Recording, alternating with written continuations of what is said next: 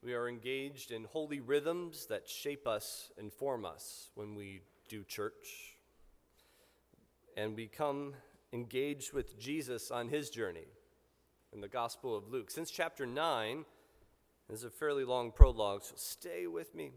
Jesus has been on a journey. This is a travel story as he goes towards Jerusalem. Do you remember what happens when Jesus gets to Jerusalem?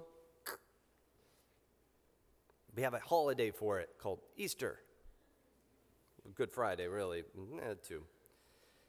It's like watching Titanic, where you're sort of wrapped up in the lovers' quarrel, the Romeo and Juliet, and the families fighting, and Leo DiCaprio and Kate, and the father has a tuxedo, all the while you're forgetting that the boat is rushing towards an iceberg that will spell their doom, this dramatic irony that we all participate in. It's the same for the hearers in the first century of these stories in the gospel for Luke. Jesus has been getting popular. The crowds are following him. They love his miracles. They love all the great stuff he's saying. They're like, yeah, stick it to the man, Jesus. Imagine there's a lot of young people in that crowd who have the time and probably the caretaking load to be able to follow this guy in his journey across the not so easy to manage landscape that is first century Palestine. They think he's going to bring about the end of the Roman occupation. All good things. Now in Titanic, it was only the audience who knew about the iceberg, right? But in our story, we know what Jesus is coming to Jerusalem, and so did Jesus. It doesn't take God to figure out that if you're gaining followers in a mass movement and you're anywhere under the Roman Empire's occupation, you are a threat to power. And if you are a threat to power, power will do whatever it takes to get you out of the way, because the Pax Romana, the peace of Rome, is the number one goal here. So Jesus is journeying. He's got this huge crowd of people like, yeah, Jesus, stick it to the man. And then our story begins. The gospel writer says, now large crowds were traveling with Jesus, and he turned to them and said, whoever comes to me and does not hate father and mother, wife and children, brothers and sisters, yes, even life itself, cannot be my disciple. Whoever does not carry the cross and follow me cannot be my disciple. For which of you, and this is a good time to look at the front of your bulletin, which of you intending to build a tower does not first sit down and estimate the cost, to see whether he has enough to complete it? Otherwise, when he's laid a foundation, he's not able to finish, all who see it will begin to ridicule him, saying, this fellow began to build and wasn't able to finish. Or what king going out to wage war against another king will not sit down first and consider whether he's able with 10,000 to oppose the one who comes against him with 20,000? If he cannot, then, while the other is still far away, he sends a delegation and asks for the terms of peace. So therefore, none of you can become my disciple if you do not give up all your possessions. This is the word of the Lord. Thanks be to God. Jesus would be the worst pastor I can imagine. Certainly of any church he wants to grow, and definitely of any church that doesn't like talking about money. Now, 11 out of 39 of his parables are about finances. In the Gospels, it's about 1 out of 10 verses, or 288 verses of the 4 Gospels, all about money. That's why it feels like we talk about money a lot, because we keep talking about Jesus, who kept talking about money. But those of us who have any training in economics know that it's not about the money, right? It's only a symbol. It's not even about the pieces of paper or the ones and zeros that fill up the servers and the bank accounts, or the things purchased with it even. It's all about decision making and culture and psychology, and for us, a just and inclusive kingdom. But here Jesus focuses on that cognitive calculation of power and decisions that drives every corporate boardroom across the globe, the cost-benefit analysis. Isn't that what you came for church for today? Get some cost-benefit analysis. I mean, it's a simple idea at the onset. You look at a decision in terms of how much will it benefit you? In revenue, profits, the way your life is better, lifestyle, general happiness, or in economic terms, utility. And you weigh that against that benefit versus the cost to you in money, in your organization's focus or mission drift, or definitely in that most valuable of 21st century assets, time. Cost and benefit. And we do this all the time, intuitively. Every time we're the marketplace, every time we make any decision about how to use our time, how to use our money, or how to think about what we think about, we're doing this. But we're not very good at it. There's so many heuristics and biases out there, but my favorite is written about in the book How We Decide by Jonah Lear. He talks about a study done by Baba Shiv of Stanford. And Lear writes that in this study there are two groups of students. One group was given a 2-digit number to remember, while the second group was given a 7-digit number. Let's say 12 versus 1,672,533. So one group's given the 2-digit, and the other one's given the 7-digit, and then they're told to walk down a hall where they're presented with two different snack options: a delectable slice of chocolate cake or a bowl of fruit salad. Let's assume for the sake of the study that it was a good-looking fruit bowl. Lear writes, here's where the results get weird. The students with 7 digits to remember were nearly twice as likely to choose the cake as students who were only given 2 digits to remember. The reason, according to Professor Shiv, is that those extra numbers took up valuable space in the brain. They were a cognitive load, making it that much harder to resist a decadent dessert. In other words, willpower for humans is so weak. The prefrontal cortex that helps us make these decisions is so overtaxed that all it takes is 5 extra bits of information before the brain starts to give in to temptation. End quote. If you want to see how taxing this is for yourself, try it. Try walking around one day trying to remember the number 12, 12, 12, 12. And the next day, walk around thinking 1,672,533, 1,672,533, and see what kind of culinary choices you make. And these were college students, by the way, like most studies. These are folks who are hypothetically near the peak of their cognitive abilities. So how do we make good choices? At this ecclesial new year, this reset in our rhythm in the United States of America, that is September, Jesus tries to get our attention amidst all the other noise with a verbal defibrillator. Give up. No, don't just give up. You got to hate your family in order to follow me. You got to take up the cross, that weapon of Roman torture and execution. Take up your cross to follow me. You need to give away all your possessions in order to follow me. Boom. To defibrillator to the soul. Jesus says we got to count the costs.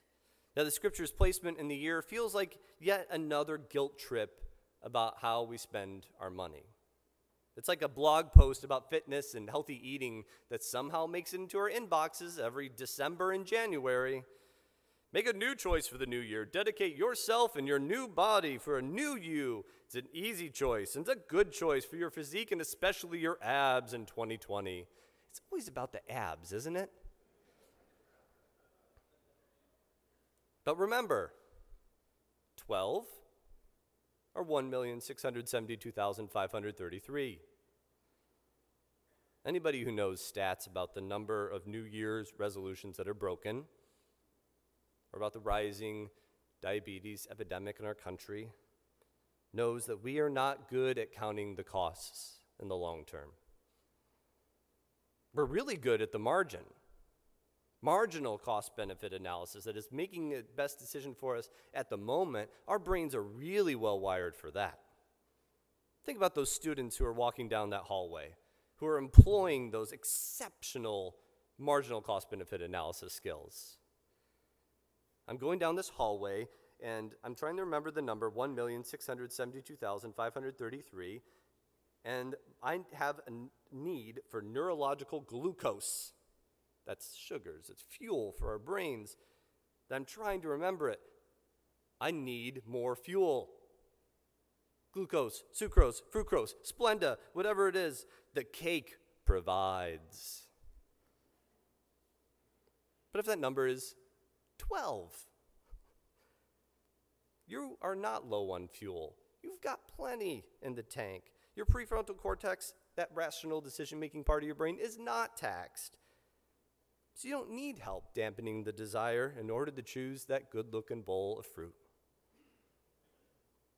The sad news for us biologically is that the prefrontal cortex is among the newest parts of the brain evolutionarily. It's only been around for a couple 100,000 years, and it isn't remotely as powerful as our amygdala, as the emotional and reptilian parts of our brains that drive most of the decisions that then we rationalize later. So we struggle to count the costs. Spiritually, it often means that we follow Jesus when he does the sparkly bling bling of divinity, healings and miracles, and telling us good things about sticking it to the man. And then we choose the easier roads when it comes to the cross or the iceberg. Remember that the same folks who followed Jesus in those swarms as he traveled across the Galilean hillsides by the Sea of Galilee, that when they reach Jerusalem, that they either partake in the silence of violence that so many of us white Americans know all too well, or they join with the crowds shouting, "Give us Barabbas, crucify him." 12 or 1,672,533. What do you think is the easier choice when you're surrounded by a ravaged, mad crowd who doesn't like messianic fingers coming in and disrupting your city? So are you counting the costs? We know the bad news, but the good news of the gospel is that there is a way of counting that leads to life. Creating metrics and measuring ourselves against Micah 6:8, are we seeking justice, loving mercy, and walking humbly with God every day? Jesus gives us two short parables as to what that can look like in his world. The king who figures out whether he's going to get decimated on the battlefield, or the guy who builds the tower, who figures out those long-term costs, not just the marginal cost benefit, but the long-term, which is much harder for our brain to do. The guy who sat down and figured out how to build that tower such that he would have the cost, that there would be cost overruns, because there's always cost overruns in our lives. Can I get an amen? There's always overruns. There's always extraneous circumstances. There's always something else to stop us along the way. And that guy in that parable finishes the tower. Unlike so many folks whose funerals I've been a part of, whose families regret things they haven't done. Or in Jesus' example, the folks who are building those towers that don't get finished. Like so many skyscrapers that I learned about this week. That is a fun internet dive if you really want to waste an hour or two of your life. There's the Illinois, The 1 mile high skyscraper conception of Frank Lloyd Wright that would have brought Chicago's mile high skyscraper to be 4 times the tallest building at that point in time, which was the Empire State Building, didn't happen. There was the Chicago Spire, also in Chicago, but bungled by the recession and some questionable business practices. This is Chicago, after all. It's the city of my home and love.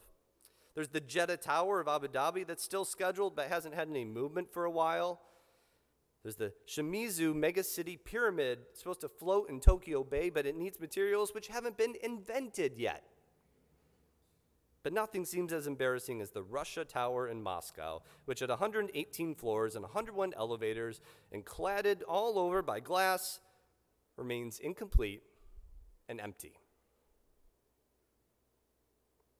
We need to count the costs. Are you counting the costs of what it will take to follow Jesus?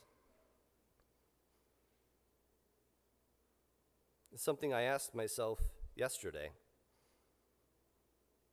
Yesterday I went to a talk by the marvelous scholar out of Drake, Jennifer Harvey, who wrote a book about how to raise white kids in this American racial landscape.